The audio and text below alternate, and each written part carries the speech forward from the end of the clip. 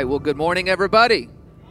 Good morning. Good to be here with you this morning. I want to take a minute and just say hello to everybody who is joining us online, all of our family online, wherever you are watching from, and a special shout out to our family at Upshur County Jail. Come on, let's tell them how much we love them.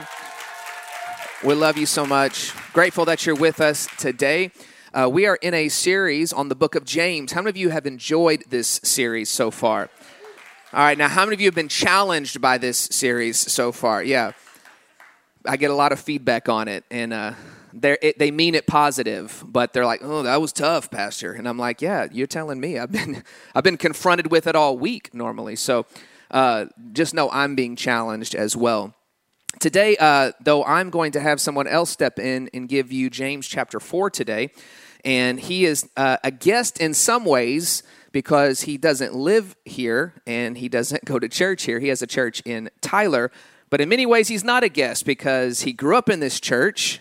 He has taught in this church. He has been on staff at this church. And he's my brother. So he's like family, really. We're pretty close. So he's a great teacher of God's word, and especially when it comes to breaking down scripture. So I know that you are going to be encouraged today. So would you join me and give a great big NCC welcome to my brother, Matthew Warnock.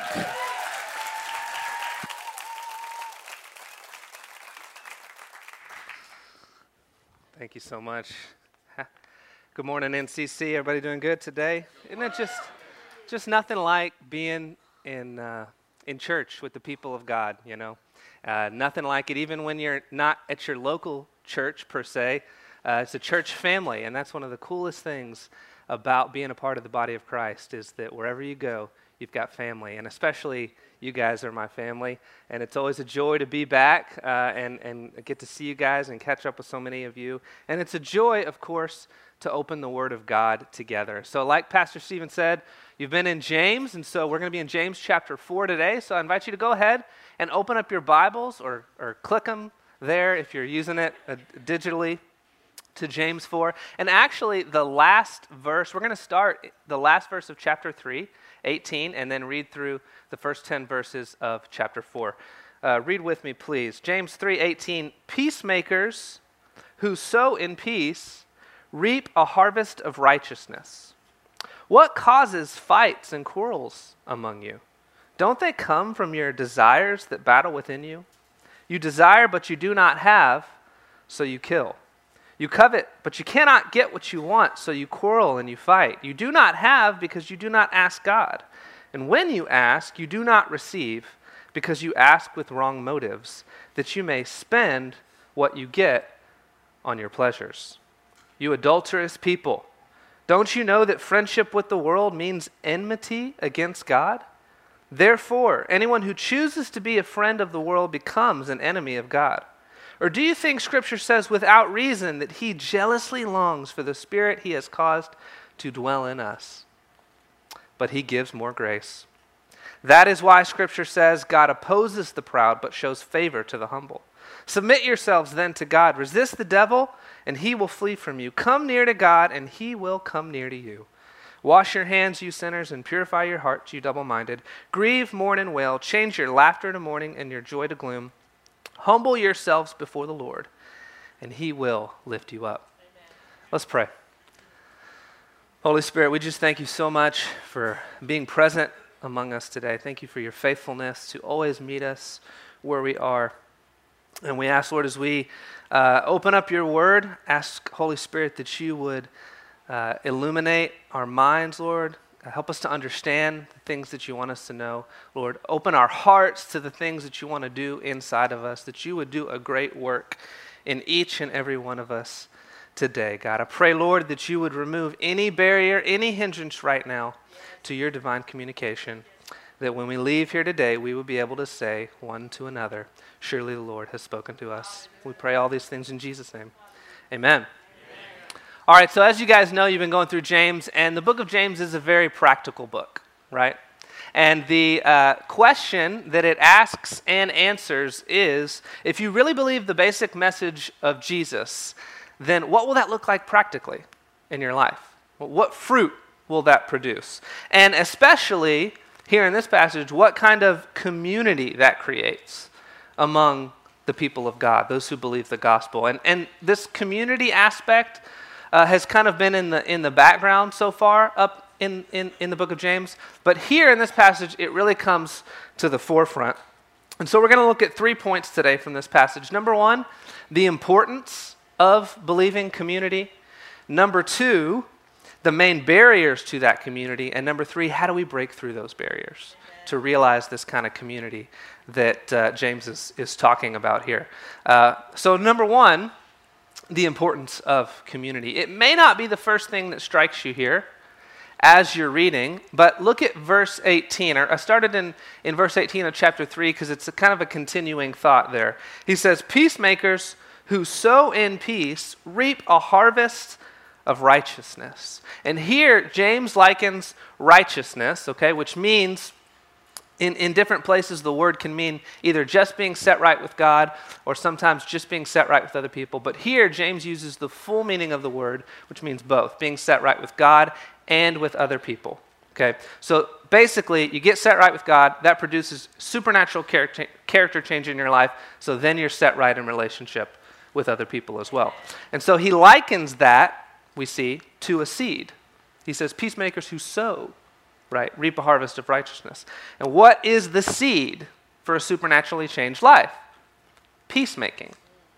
And so we see in this passage, in this context, peacemaking, we know we usually think of it like just two people who get in a conflict and they make up, right? Peacemaking. But here it means creating a peaceful community, a harmonious community. And so verse 18, he's really getting at this idea, like he has to a more subtle degree before this, that your life will not change, truly. That God really can't do all the work he wants to do in your life apart from deep involvement in community. A community of peace and harmony and righteousness, right? God's community. And so we have to stop here, I think, before we go any further and kind of talk about this for a minute. We just have to because of the society we live in. You guys know it. We live in one of the most individualistic societies in the history of the world.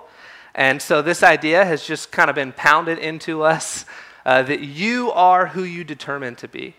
You make your own way. You choose whatever you want to be. But most societies in the world and almost all social scientists and the Bible tell us that's not true, that that's an illusion, that that's fiction. Instead, they tell us that you are basically the product of your family and your culture. And therefore, you're basically the product of your primary community, the people that you eat with, do life with, work with, play with, talk with, counsel with.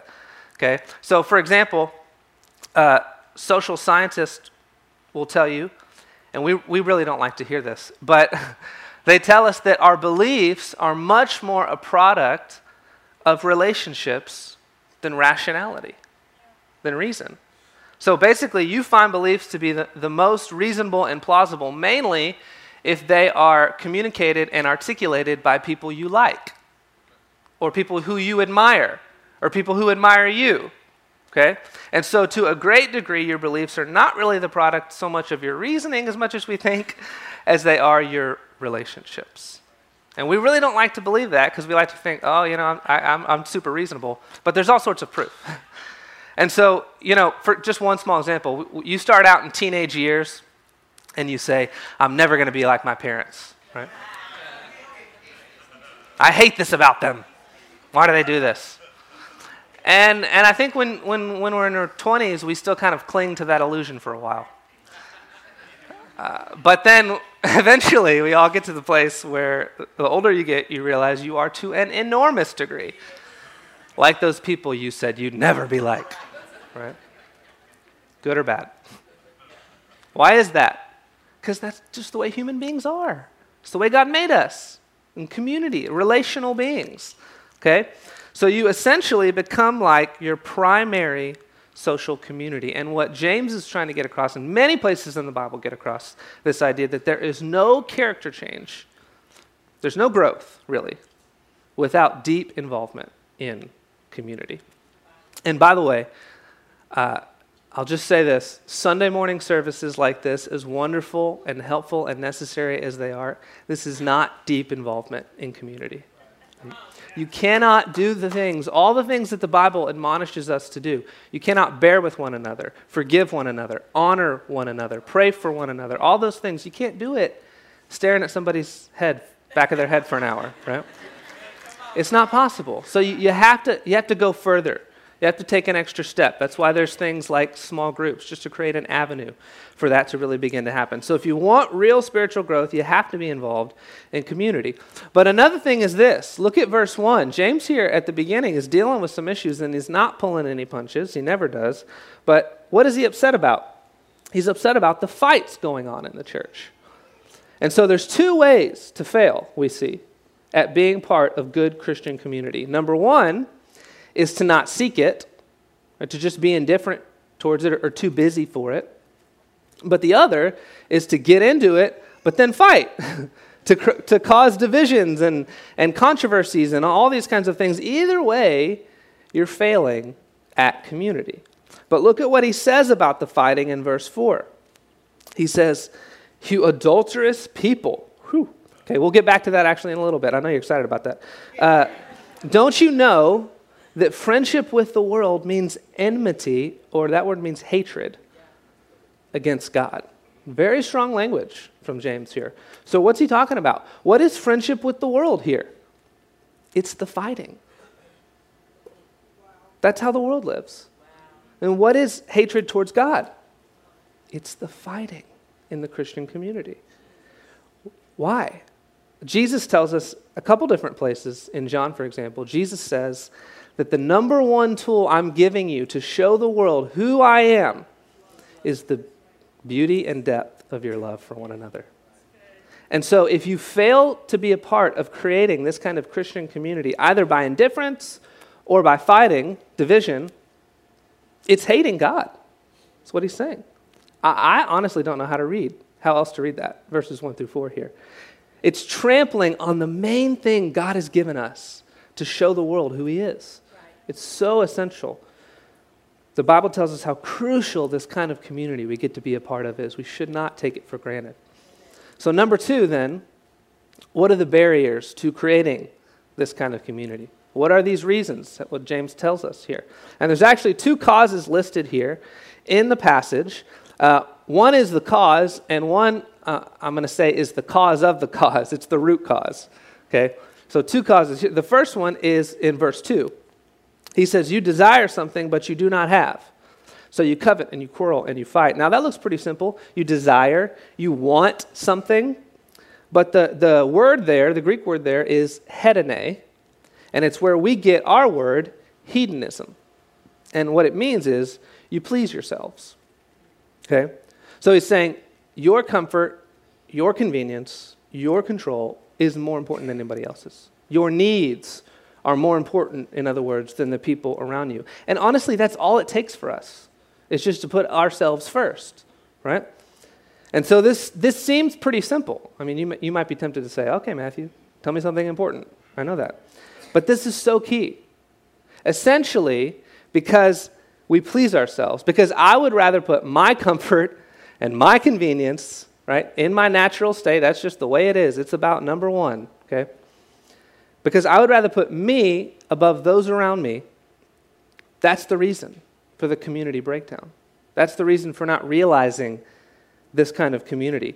There was this little book written years ago by this guy named Thomas Howard, and it's called Splendor in the Ordinary. And it's a great little book, and he says that what's wrong with us at this point is wrong, he says, 100 times a day. It's in ordinary life, basically, where we either catch this or we lose this. And he makes a reference to another really famous writer in the 19th century named George MacDonald. And George MacDonald is famous for saying, "The one principle of hell is, I am my own." And so Thomas Howard went on and basically was explaining that, and he said that there's basically 2 ways to live. Okay? One is my life for yours, or I am my own, so my life for me. And he says you have 100 opportunities every single day to live either on the basis of my life for yours, your needs above mine, or my life for me, my needs above yours. And he shows how this works. So he says, for example, no child has ever received life except through the laying down of the mother's life in bearing and nourishing him. And somebody has to lay down their life to care for children year after year. We only live because someone has lived by this principle, the laying down of a life. Amen. So, us parents, come on, we know this, right? Amen. The only reason you're here is because your parents, for about 18 years, hopefully only for about 18 years,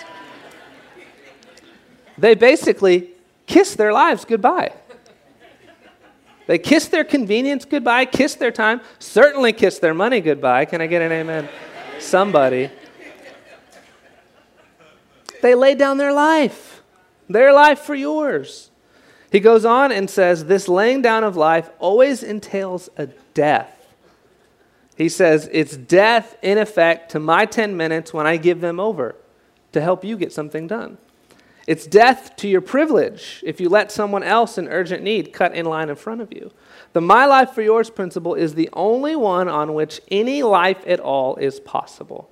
To embrace it is to live, but to refuse it, my life for me, is to spiritually die and spread death. There it is, heaven or hell, lurking in your living room. And see, he's right, because in heaven, everybody loses their independence. You realize that? Everybody they're just joyfully all the time deferring to one another, serving, giving, no, you, please, no, you, honoring one another, glorifying one another. But in hell, everybody says, I don't need anything, don't ask anything of me. What'd you say? I didn't say it, she said it.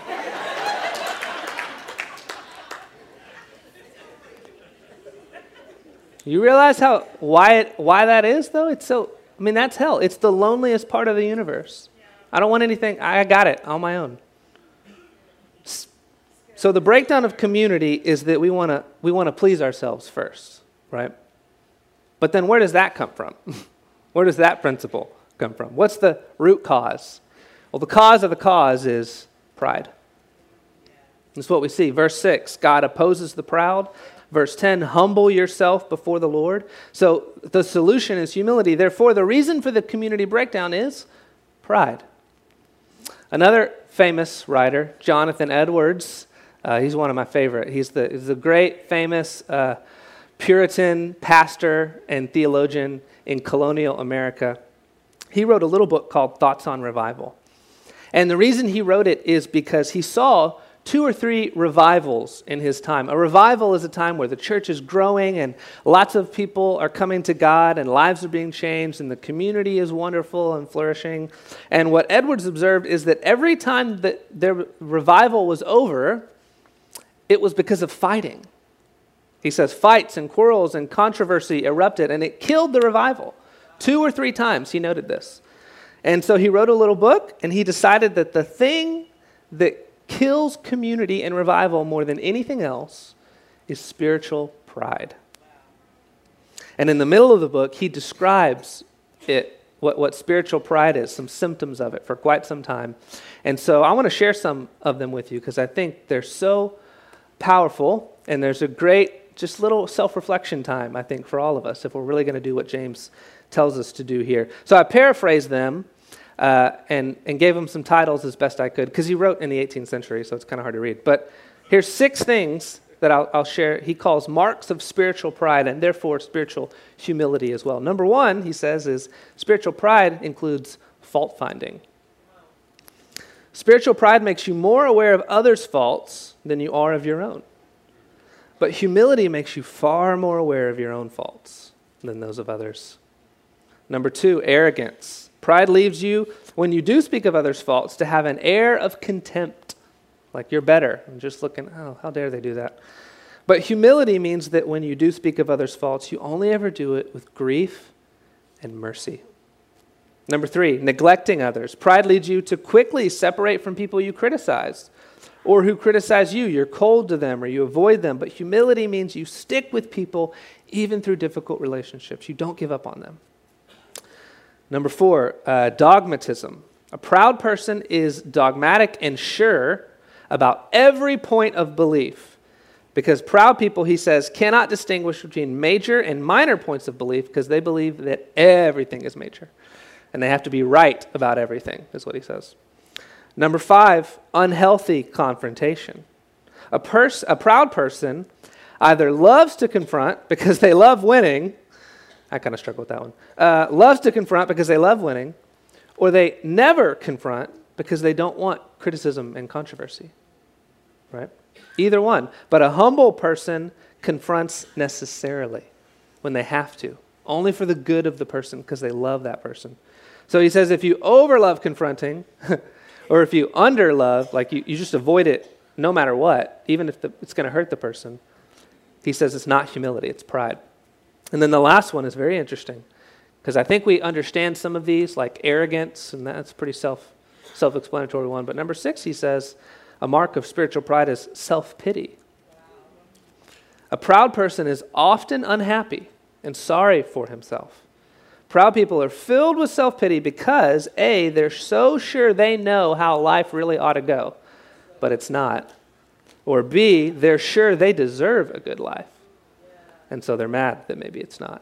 But a humble person says, I deserve to be cast off, but it's only by God's grace that I'm living. And they say, I don't know what's best for me. God does. So proud people are always filled with self-pity and are unhappy, and humble people very seldom are, and they almost have no air of self-pity. So how are we doing? Yeah. You see how one is my life for me and one is my life for you? So what do we do about this? How do we break through these barriers? Okay. Well, we see, obviously, that James tells us the key to a successful community is humility. We see that. So how do we do that? How do we humble ourselves? And right away, we need to see something that I hope maybe you've already begun to see already. And that is that what we call humility today is not really what the Bible calls humility. Okay? Because when we think of a humble person, what we think of someone really shy, not very self-assertive. Oh, don't worry about little old me. I'm just a worm. I'm the scum of the earth. Okay, that's not what it is. That's not what we see here at all. Actually, look at this. Look at verses 6 and 7. God opposes the proud, gives grace to the humble. So submit yourself to God. And what's the very next thing? Resist the devil. Okay, look at this. The devil. Think about that. The devil is the most powerful evil being out there. As far as evil is concerned, like he's the head honcho, right? So to say, be humble and don't you dare be afraid of the devil, resist him.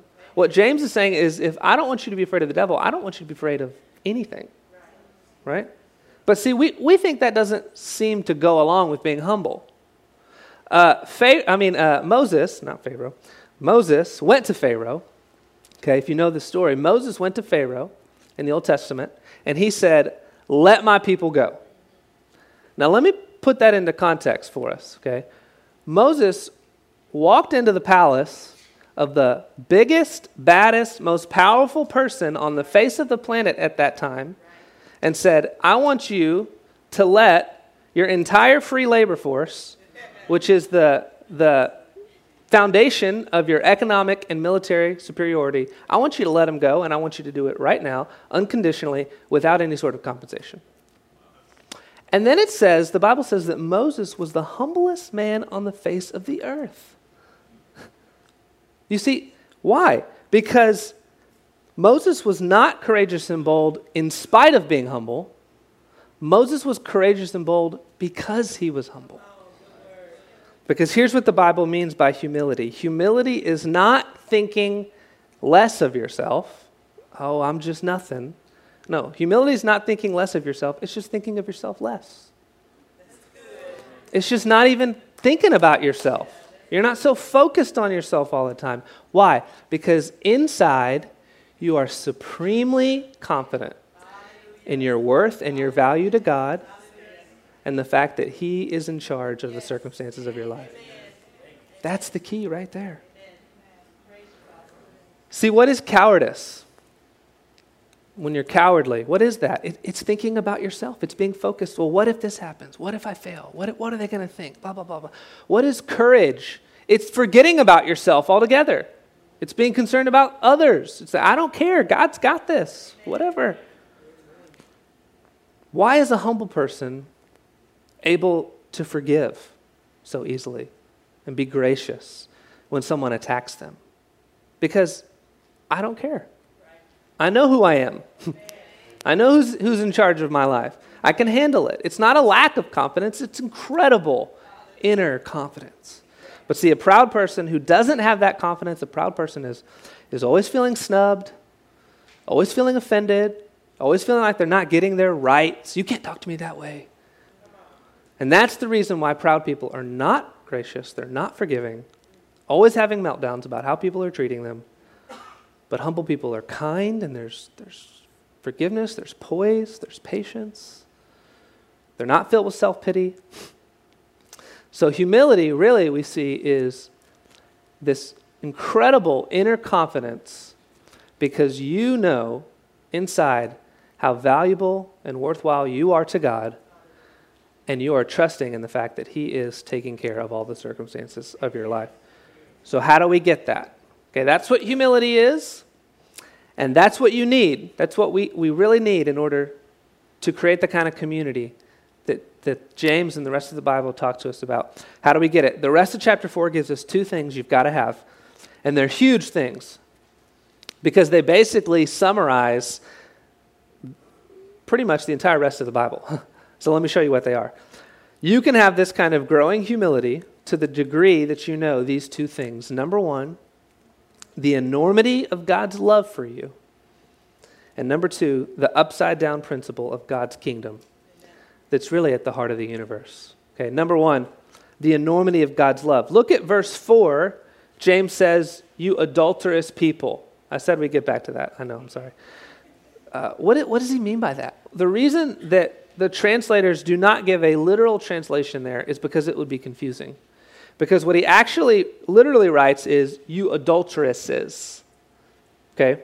So he's speaking to men and women, to a church, but he deliberately calls them, the feminine, adulteresses. Why? Because he's tapping in here to one of the great themes of the Bible. And that is that God does not just love us the way a shepherd loves his sheep. He does, but not just that way. Or not even just the way that a father loves his children. But God loves us the way a husband loves his wife. And so when we sin, James is saying it's spiritual adultery. When we turn our back on God. That's what it is. And so that's what this kind of cryptic verse 5 means, without trying to untangle it completely. When he's talking about God being jealous and envying for us. You know, when humans, we talk about jealousy and envy, it's usually filled with negative things, negative connotations. But when jealousy and envy is used for God, it means that he's longing for your love the way that a husband longs for the love of his wife. That's incredible. That's amazing. That's how God loves you. That's how God comes after you. The way that a husband wants to love his wife with all that he is. But that's not all. That's just one little way that James is locking into one of the big storylines of the Bible here. The other way is this. When it says that God opposes the proud, but gives grace to the humble, when he says, humble yourselves before the Lord and he will lift you up, this is the upside down principle of God's kingdom that we see over and over throughout the Gospels, and it's at the very heart of the universe. Over and over again, we see the Bible says this. It says, like we see here, that those who humble themselves will be exalted. Those who try to exalt themselves will be humbled. Right? It says the first will be last, the last will be first. Whoever would find his life will lose it, but he who will lose his life for my sake will find it. What does that mean? What is that talking about? It means that if you lay down your life for God, if you say, I'm going to follow God no matter what, I don't care what it costs me. I'm going to give everything I have over to God. If you lay down your life for other people 100 times a day, you die to your own power, you die to your own convenience. If you lay down your life for God and for other people, you will get your life back forever. 1,000,000 times over, you'll get it back. You'll find what life is really all about.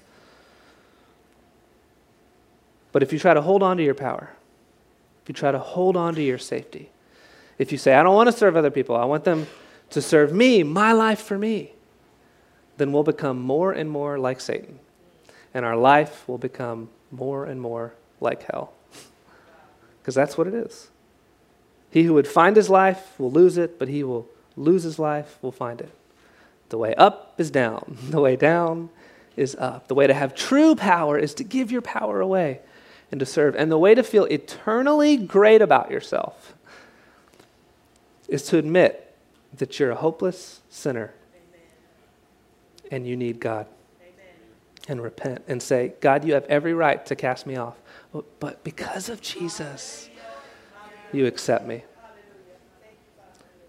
And once you really know that, once you really believe that that's true, that he has done that in Christ, to the degree that you understand that, that is the beginning of humility. That is the beginning of this thing that enables you to forgive, that enables you to have courage, that enables you to lay down your life for other people, and enables all of us, as a result of that, to walk in this beautiful thing called community, the body of Christ. And by the way, let me just say this too. When I say this is at the heart of the universe, I mean it. Like it's at the heart of history. Why? Think about this. Before there was anything in the world, we're told, Jesus tells us the Trinity, Father, Son, Holy Spirit. What have they been doing for all of time? Jesus tells us they've been loving one another, serving one another, glorifying one another. What does it mean to glorify? It means to honor one another, serve one another, defer to one another, love one another. And that's the reason, okay? That is the inner life of the Trinity. So that's the reason why the only kind of life that can be had is this kind of life. My life for yours. It's the only basis on which true life can actually be lived. Right? Thomas Howard was right in that book. Basic life, even in this broken world, can't work without that. You can't even be born and be raised unless somebody lays down their life for you. But because, of course, sin is what? Sin is, I am my own, right? I want to be in charge. I want to be my own boss. I don't want to serve God. I want to call the shots. I want to make the decisions. And that's where all the brokenness comes from. That's where all the injustice, all the wars, all the family breakdowns, everything stems from that. That's sin. But what has God done? You see, in Christ, we see my life for yours in the ultimate. We see the greatest act of humility in the history of the world. God himself comes to earth. He leaves his glory behind. Right? Romans 15 says that you should bear with one another and serve one another and not please yourselves because Christ did not please himself. I mean, and what an understatement that is, right? And so I understand this is a lot that James is giving us, right? You may be, at this point, you may be thinking, man, I get that. I hear you. I believe you. But this, my life for your stuff, that sounds awfully hard. I don't know that I can do that, right? But look at this. Look at verse 6. What does it say? He gives more grace. What does that mean? Jesus lived out verses 6, 7, and 8 for you. Jesus humbled himself. Jesus resisted the devil. He lived out verses 6 and 7 in your place. And then in verse 8, when he sought to draw near to God, God did not draw near to him. In the Garden of Gethsemane, he sensed God's absence, and then he went to the cross, and he said, my God, why have you forsaken me? Why? What was the penalty? What's the penalty for us saying, my life is my own? I don't need God. Separation. Cosmic loneliness. And that's the penalty. That's the natural, fair consequence. And on the cross, Jesus Christ got that loneliness for you. So that now, if you try to draw near to God imperfectly, you try to humble yourself imperfectly, you try to serve others and resist the devil imperfectly, he will draw near to you. Yeah, that's incredible. That's what Jesus has done. And so let me close with this, John 17. This is, I think, the one place where this really all comes together, because this is what I've been alluding to. Jesus says this in John 17. He's praying a couple places. Verse 4 first. He says, I have brought you glory, praying to the Father on earth, by finishing the work you gave me to do. And now, Father, glorify me in your presence with the glory I had with you before the world began. Go down to verse 22. I have given them, that's the disciples, that's us, the glory that you gave me, that they may be one as we are one, I and them and you and me, so that they may be brought to complete unity. See, that's what James is encouraging them towards. Then the world will know that you sent me and have loved them even as you loved me, because you loved me before the creation of the world. Even as you loved me. Do you see that? You see it all coming together now? Jesus laid his life, my life for yours. He proved that this is the way we should all live. He humbled himself and then he was lifted up. And here's how, if you will humble yourself, you'll know this, okay? Because of what Jesus has done, when you believe that in Christ, in Jesus, not on your own, but in Christ, that God loves you even as he loves Jesus. Think about that. How much does the Father love the Son? How much glory does the Son deserve for all that he's done? That's what you get in Christ. Let that sink into your heart today. Let that sink into who you are till it really changes who you are. Until this confidence of your real value and worth to God. What is value? How much somebody is willing to pay for something. How much did God pay for? How much did God pay to get you? Once you know your inner confidence and worth before God, and you really trust, because of that love, that he is working all things together for your good, no matter what. When that starts to grow in you, that's when you really start to get real spiritual humility. And that's when you can really serve one another. Reflect on this, would you? And then I'm going to pray. I read one time, this is beautiful, that this really should be the language of the Christian's heart. We ask ourselves, why should I be selfish when I am full of real wealth and love? Why should I be defensive when all charges against me have been dismissed by the real judge? Why should I be offended when I have the love of the King of the universe? And why should I begrudge-giving forgiveness when I am awash in Christ's forgiveness now? Humble yourself before the Lord, church, and he will lift you up. Would you pray with me? Let's just take a minute before we go any further, before we leave. This is really the most important part of the service. We just want to ask ourselves, God, what are you saying to me right now? Holy Spirit, what are you saying to me? And he's probably already been speaking to you in this service. What is he saying? What's your response? Maybe it's just a perspective shift that God needed to give you today. Maybe it's an action step. There's some reconciliation maybe that needs to happen in community. Maybe you're here today and you need to humble yourself before God for the very first time. You say, man, I've been resisting God and it's time. It's time to surrender. I need his grace. I need his love, and I need to give everything over to him. Don't neglect whatever it is he's telling you today. Today is the day. If that is you, our prayer team is going to be down here at the end of the service. You make that decision today. But whatever it is, you say, I'm going to do it today. That's what James is all about. I'm going to respond to the faith that's working in me through Christ. So, Father, I pray that you would.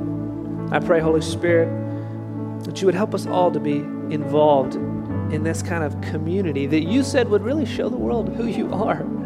Help us to be that wherever we are, God, the light of the world. But we know often, Lord, because of our pride, because of our lack of trust, that we can become hardened, that we can maybe be more affected by the world than we should be. Lord, help us to humble ourselves before you. Thank you for the power of the gospel. Thank you for the power of the Holy Spirit, the power of your word working in us.